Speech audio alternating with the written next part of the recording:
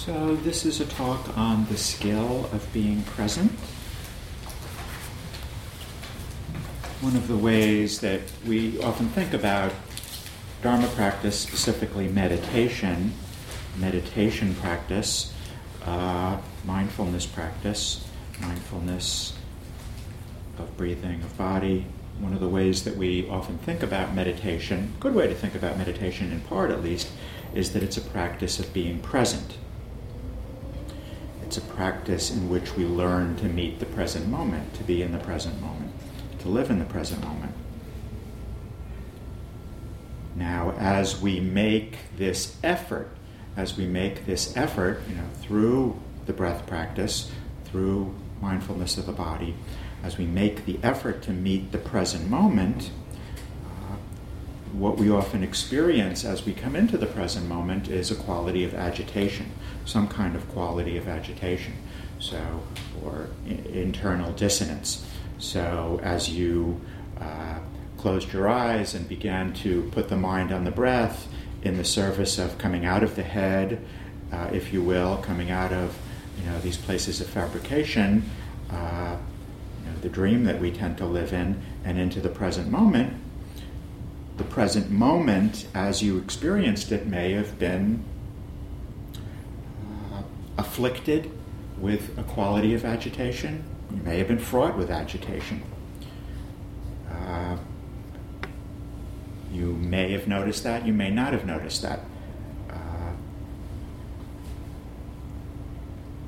The agitation sometimes is physical. It's a physical agitation. It relates to some physical affliction in the body, the body's nature. More often than not, however, the agitation that we experience as we come into the present moment, the dissonance that we experience, is some quality of mental dissonance that we feel in the body largely. Some quality of agitation, dis-ease that we experience in the body. And what we're going to experience as we come into the present moment is the result of our past karma. So, we sometimes have this idea that we're going to come to meditation, and this is we learn pretty quickly, but a lot of times people have this idea that the meditation should be tranquil and calm and pleasant, and then when we start to meditate, we're going to leave our lives and come into this very tranquil life. But really, meditation is just a reflection of life. But it's a reflection of life that we are experiencing in the present moment. So we're coming to know what our experience is, our human experience is. So as we come into the present moment, we experience the results of past karma. So certainly the physical dis-ease that we experience and the mental dis-ease that you're going to experience, and dare I say we all experience it, is the result of your past karma. So, you may be experiencing a dis-ease in the body as you sit down to meditate based on something that happened earlier today, or even on the way over here, or even before the class started. You may be feeling a dis-ease in the body based on things that have been happening over the last days and weeks. And essentially the dis-ease that you're feeling in the body, if it's physical dis-ease or mental dis-ease, is really the result of a lifetime of karma. So, karma will take its different forms at different times, but what we're going to experience in the present moment is the consequences of our actions, our thought actions, our physical, verbal, mental actions, the ways that we've clung. We're going to experience that in the present moment as we come into the present moment. So we're going to experience this quality of dis-ease. I noticed this a lot over the course of the last number of months with myself, having gone through, major life-changing, traumatic type experiences with my mom passing away and some other things that have happened. And invariably, as I sat down to meditate every morning, there was a quality of dis-ease. There was a quality of dis-ease that was quite pronounced, perhaps compared to a quality of dis-ease that I might have felt at the same time the year before, because I was experiencing the dissonance in the body, in the mind, in that present moment. And I was experiencing it as I came into the present moment. Oh, this is what it's like. This is what the body and the mind are like. So our tendency or our habit as we come into the present moment and we begin to meet the present moment in its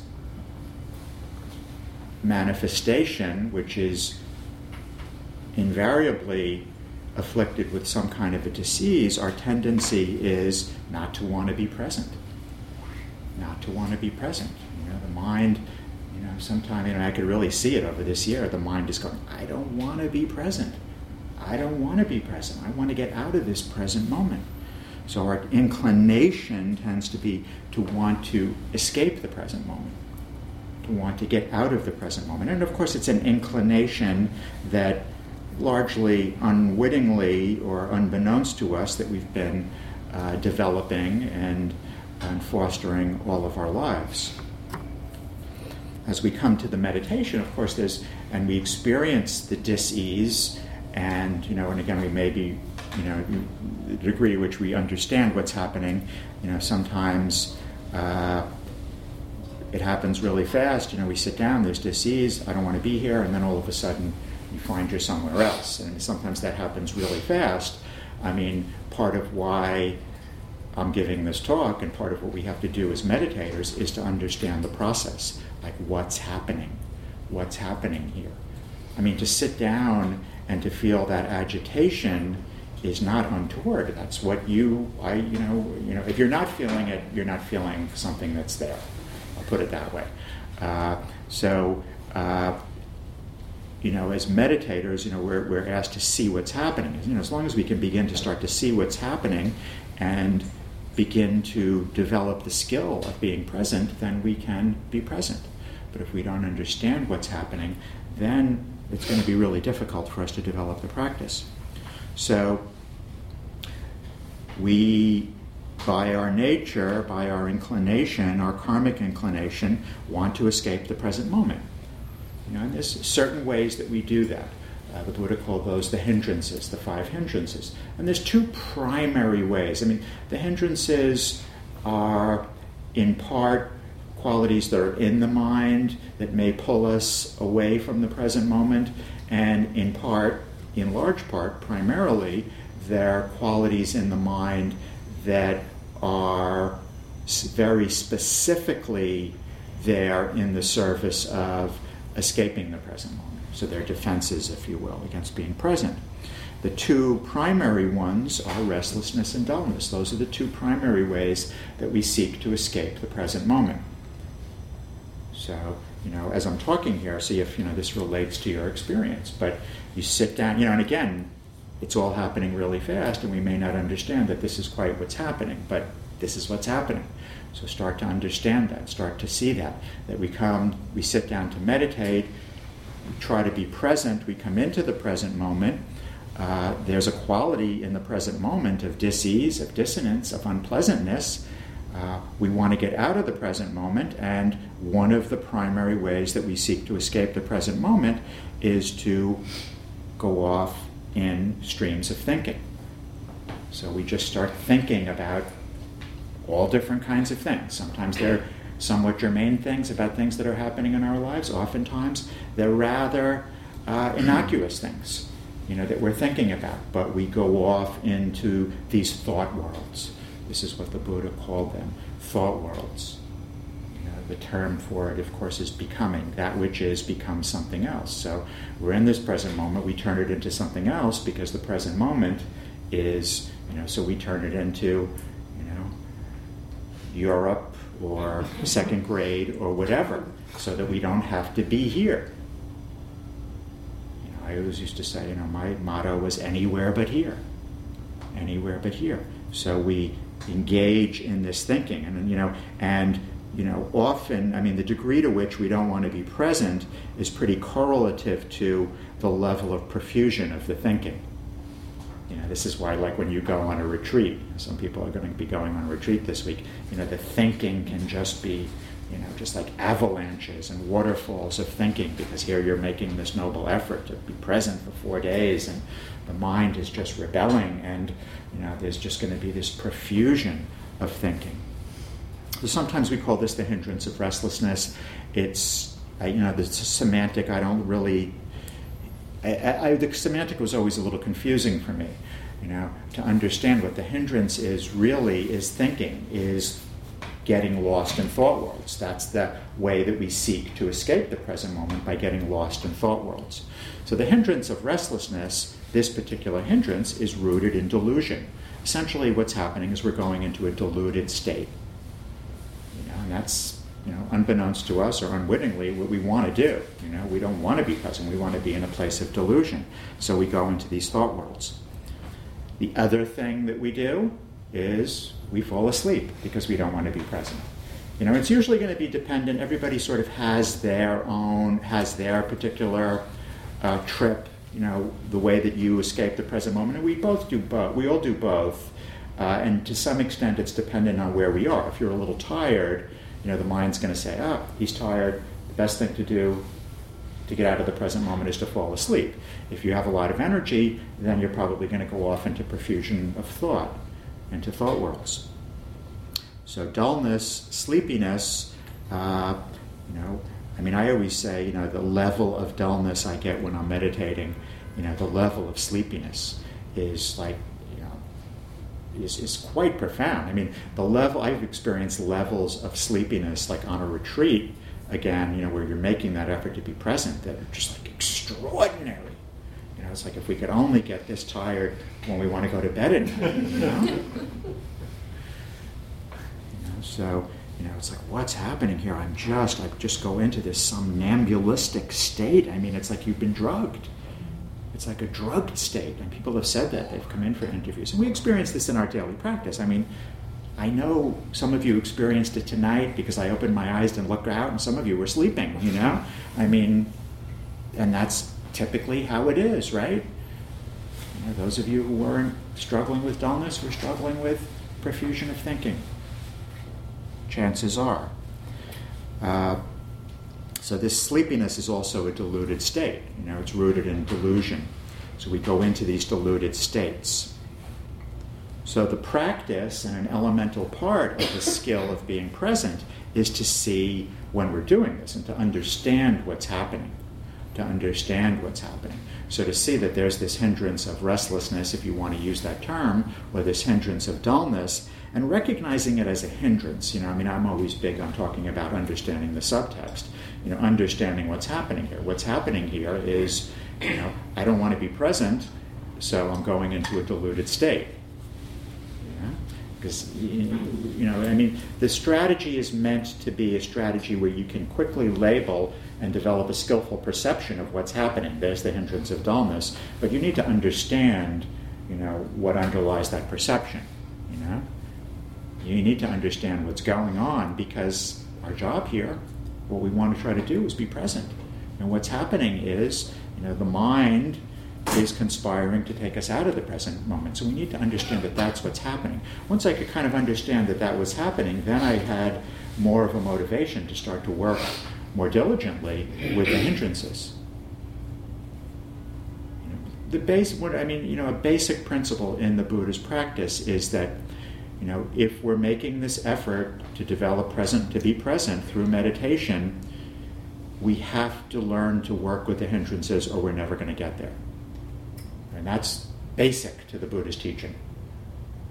Where the Buddha doesn't say, well, some of you, aren't going to get hindrances. You're all going to have this experience of the deluded mind, and we all have to learn to work with it if we are going to develop the skill of being present, if we're going to come to be present.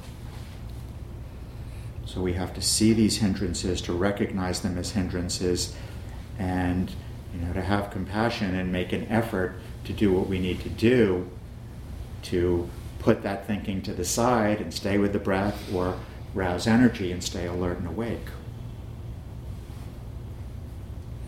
So this skill of being, this being present is a skill. There's nowhere really in the Buddha's teaching where he just says, be present. There's certain schools of meditation that just say, be present, just be present. The Buddha knew that was very difficult and that you had to develop a skill, and he teaches a skill. And we look to practice the skill, and working with the hindrances is an component of the skill. Now, the heart of the skill is two functions, two activities that we engage in. Two functions, two activities that we engage in the service of being present.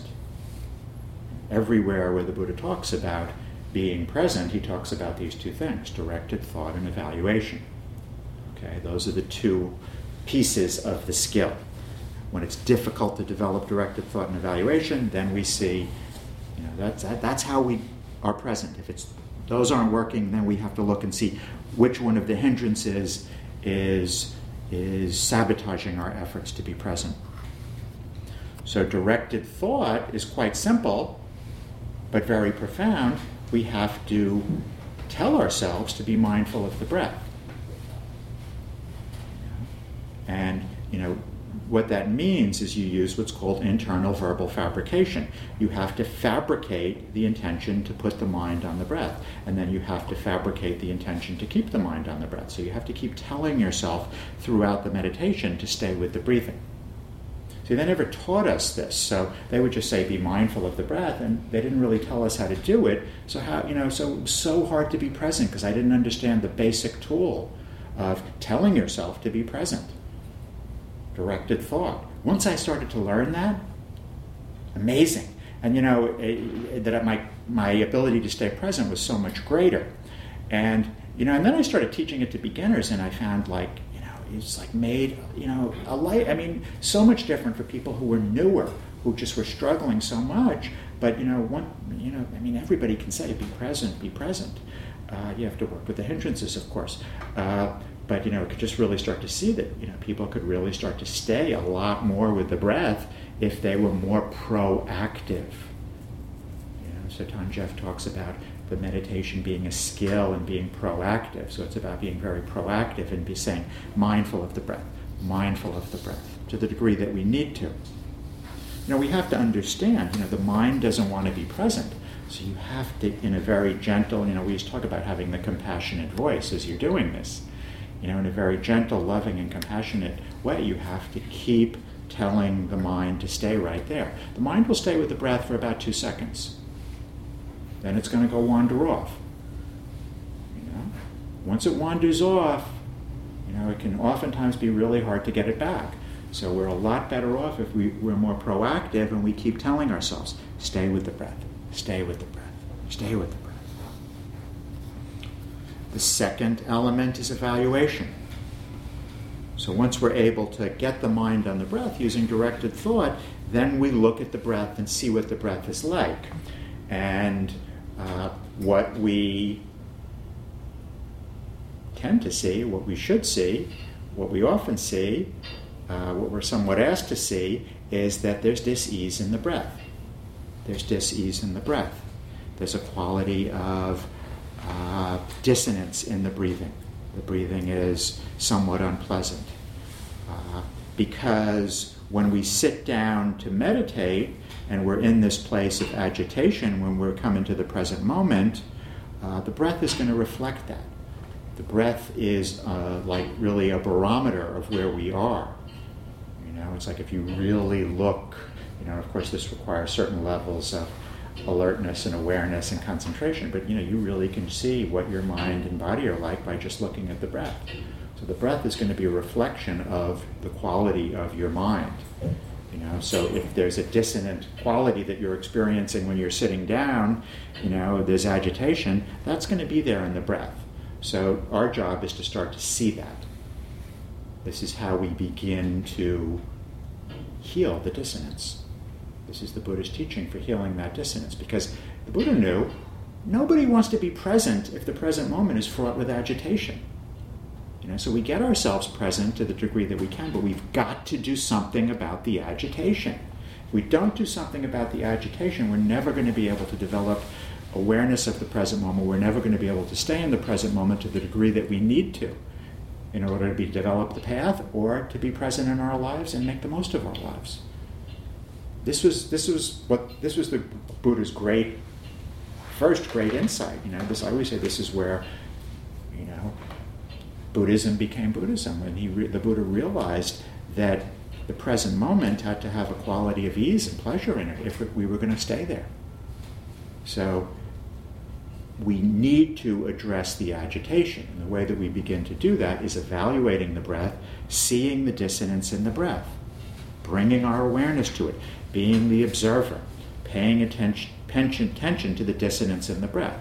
Now, when we pay attention to the dissonance in the breath, the tightness in the breath, the contraction in the breath, we develop a different relationship to it, right? It's a subject-object relationship to it.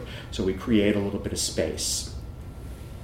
And in that little bit of space, that's like creating just like this moment where, we sort of let go, if you will, of, the mind lets go, just for a moment of, its preoccupations, and the body has a chance the breath has a chance to regulate.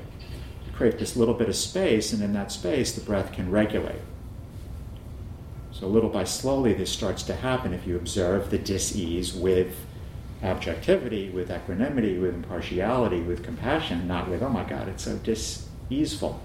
If you can begin to do that and create that little bit of space, that subject-object relationship, then the breath will begin to start to regulate, which means that the breath will begin to come into an easeful state, its natural state, if you will. The breath's natural state is an easeful state, but it's become dis-easeful because of our thinking and our actions. So the way that we begin to heal that is to begin to get that little bit of space and let the breath start to heal itself, really.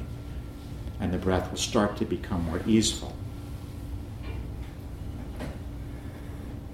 So as the breath starts to become more easeful, we cultivate this easeful breath. We cultivate this. We allow the breath. We allow that quality of ease to permeate the breathing. Really, what we're, the important term here to me is allowing. We're allowing the breath to self-regulate. We're allowing the body's wisdom to take over. And what will begin to happen is the body will begin to start to breathe in the way that's most conducive to healing. The body's going to self-heal. So the body's going to begin to breathe in a way that's most conducive to healing. So the breath will begin to become the kind of breath that's most conducive to bringing the body back into a place of equilibrium.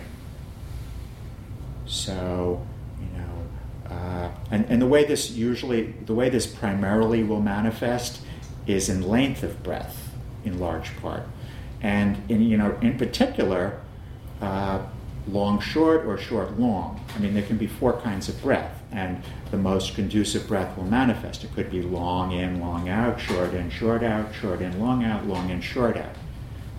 You can play with it a little bit, but the body will tell you what the most easeful breath is. And, it knows better than we do. So it knows exactly what we need.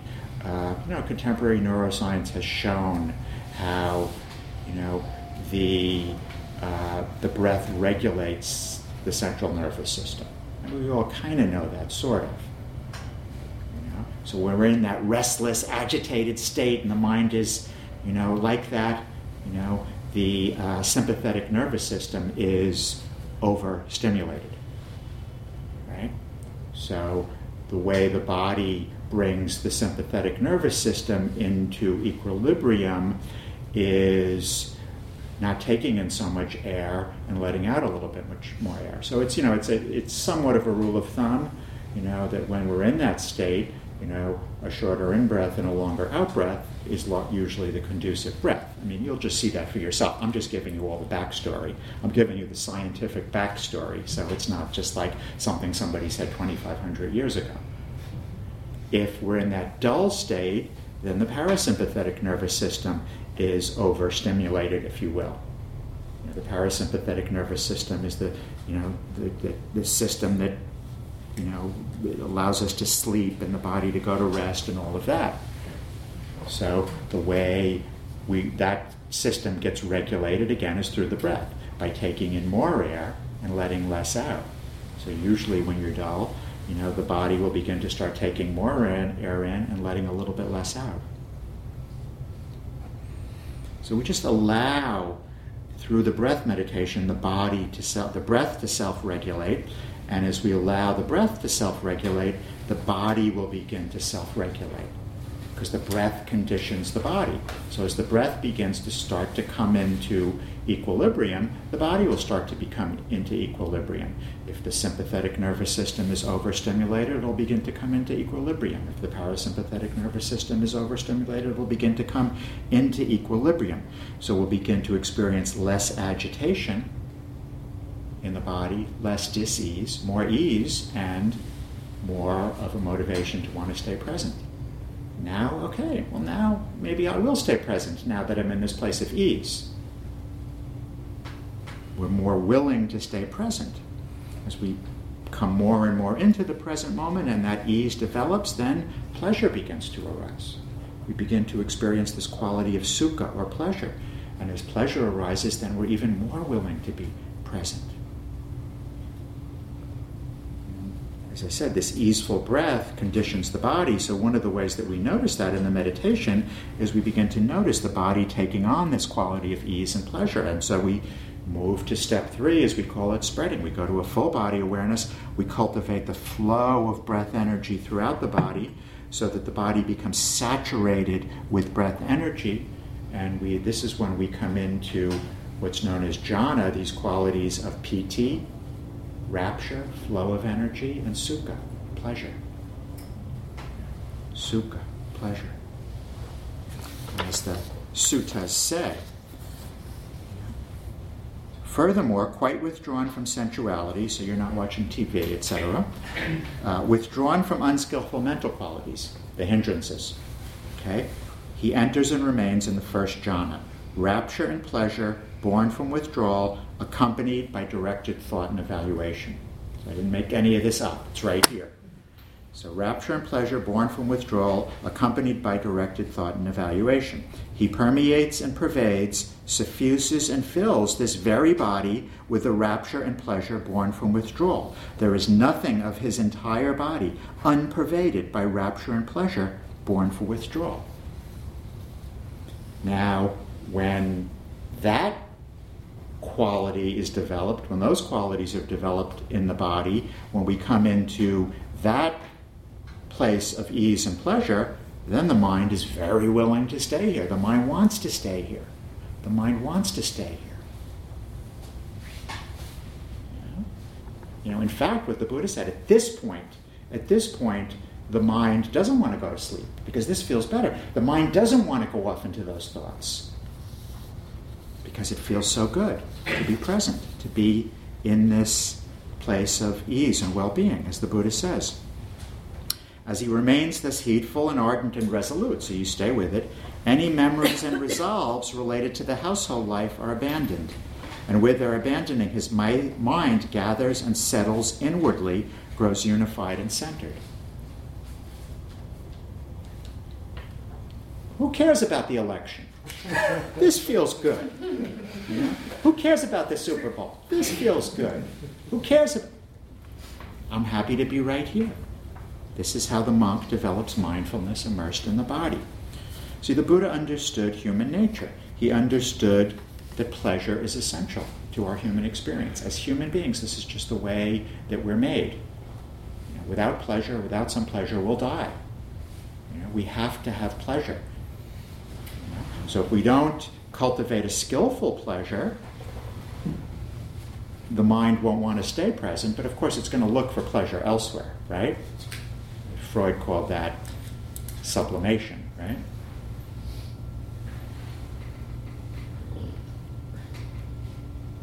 So pleasure is essential to human experience, to being here. And this is what the Buddha realized. If we were going to be present and stay present, the present moment had to be pleasurable.